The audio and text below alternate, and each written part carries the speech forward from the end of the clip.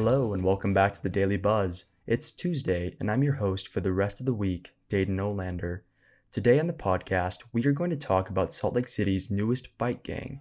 City reporter Blake Apgar joins managing editor Grant Burningham to discuss his reporting on the two-wheeled phenomenon that takes over the capital's streets on Thursday nights. So with us to talk about that ride is Blake Apgar. He's the Salt Lake City reporter for the Salt Lake Tribune. Blake, thanks for joining us. Thanks for having me, Grant. So Blake, what is the 999 ride? So the 999 ride is a weekly bike ride that pretty much has no rules. There's no organizational structure to it. And as the weather warms up in Salt Lake City, the popularity of this ride increases. It goes all year. And so there are really faithful participants who show up in the middle of winter and will ride around at 9 p.m. on a Thursday night.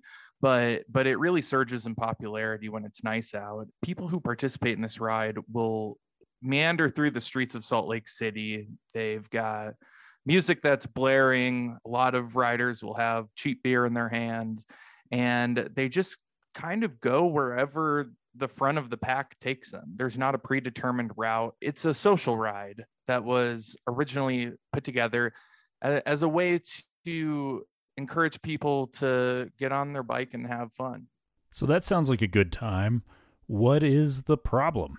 Yeah, so over the past decade plus since this ride began, it's really surged in popularity. And in the first year and a half or so, a big ride was 40 cyclists going together. And now it's hundreds and hundreds and hundreds of people in the summer. And that's really had some consequences. People have concerns about the noise. You get that many people together, it's just naturally going to be loud. Add on top of that, they've got music that they turn way up. There's one cyclist who shows up. He has a trailer on the back of his bike and has big speakers on it, and they're blasting their music. It leaves behind a trail of trash because, like I said, a lot of participants are drinking beer and those cans can get left behind. And it's created some disturbances with traffic, which is, going to happen when you've got hundreds of people riding their bicycles down the street. And so there have been some concerns about the group flouting traffic laws, running red lights, things of that nature. So Blake, you've actually done this ride as a participant. What did it feel like on the inside? Was it lawless or just kind of fun? When the ride began, it began as a really inclusive group. And that was kind of the point. You want to bring people in. And that is very much still the case. I showed up right at 9 o'clock and was welcomed by a few guys in a parking lot. And you sit there and you mill about for an hour and people chat and listen to music and have a beer, and you take off at 10 o'clock. And it is an inviting atmosphere for people who are participating in it. But when you do take off from 9th and 9th, when you do take off from 9th and 9th, there really is no regard for traffic laws. I mean, it doesn't matter the direction of travel on a travel lane. When you're going down 9th South, you're taking up the whole road. And when the group starts to go through a light, it doesn't stop mid-group. So you just carry on through the red light. And that's just to keep everyone together. So you have some traffic laws being broken and some beer being drunk in public and maybe some noise violations. Are homeowners calling the police, and what are the police saying they can do about this?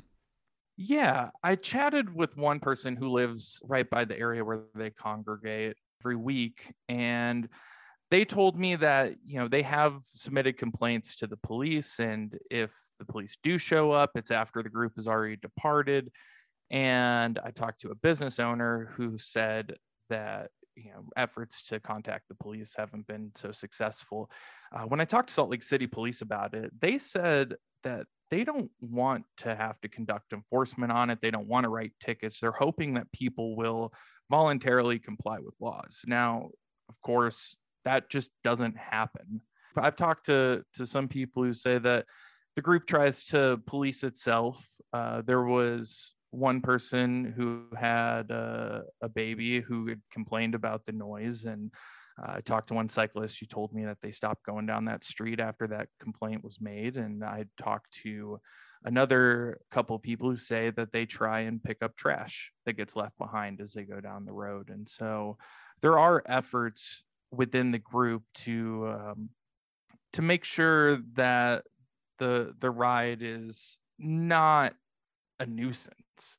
They know it's disruptive, and that's kind of part of the point of the ride, is to be disruptive, because while the big part is like, yeah, we want to create this inclusive group and we want people to be out on their bikes having fun, there's also strength in numbers. And so when you get that many people together, you do kind of flip this dynamic between cyclists and cars on its head, because now you've got hundreds of people riding together in a pack, and they are able to go down the road at night and feel safe doing it.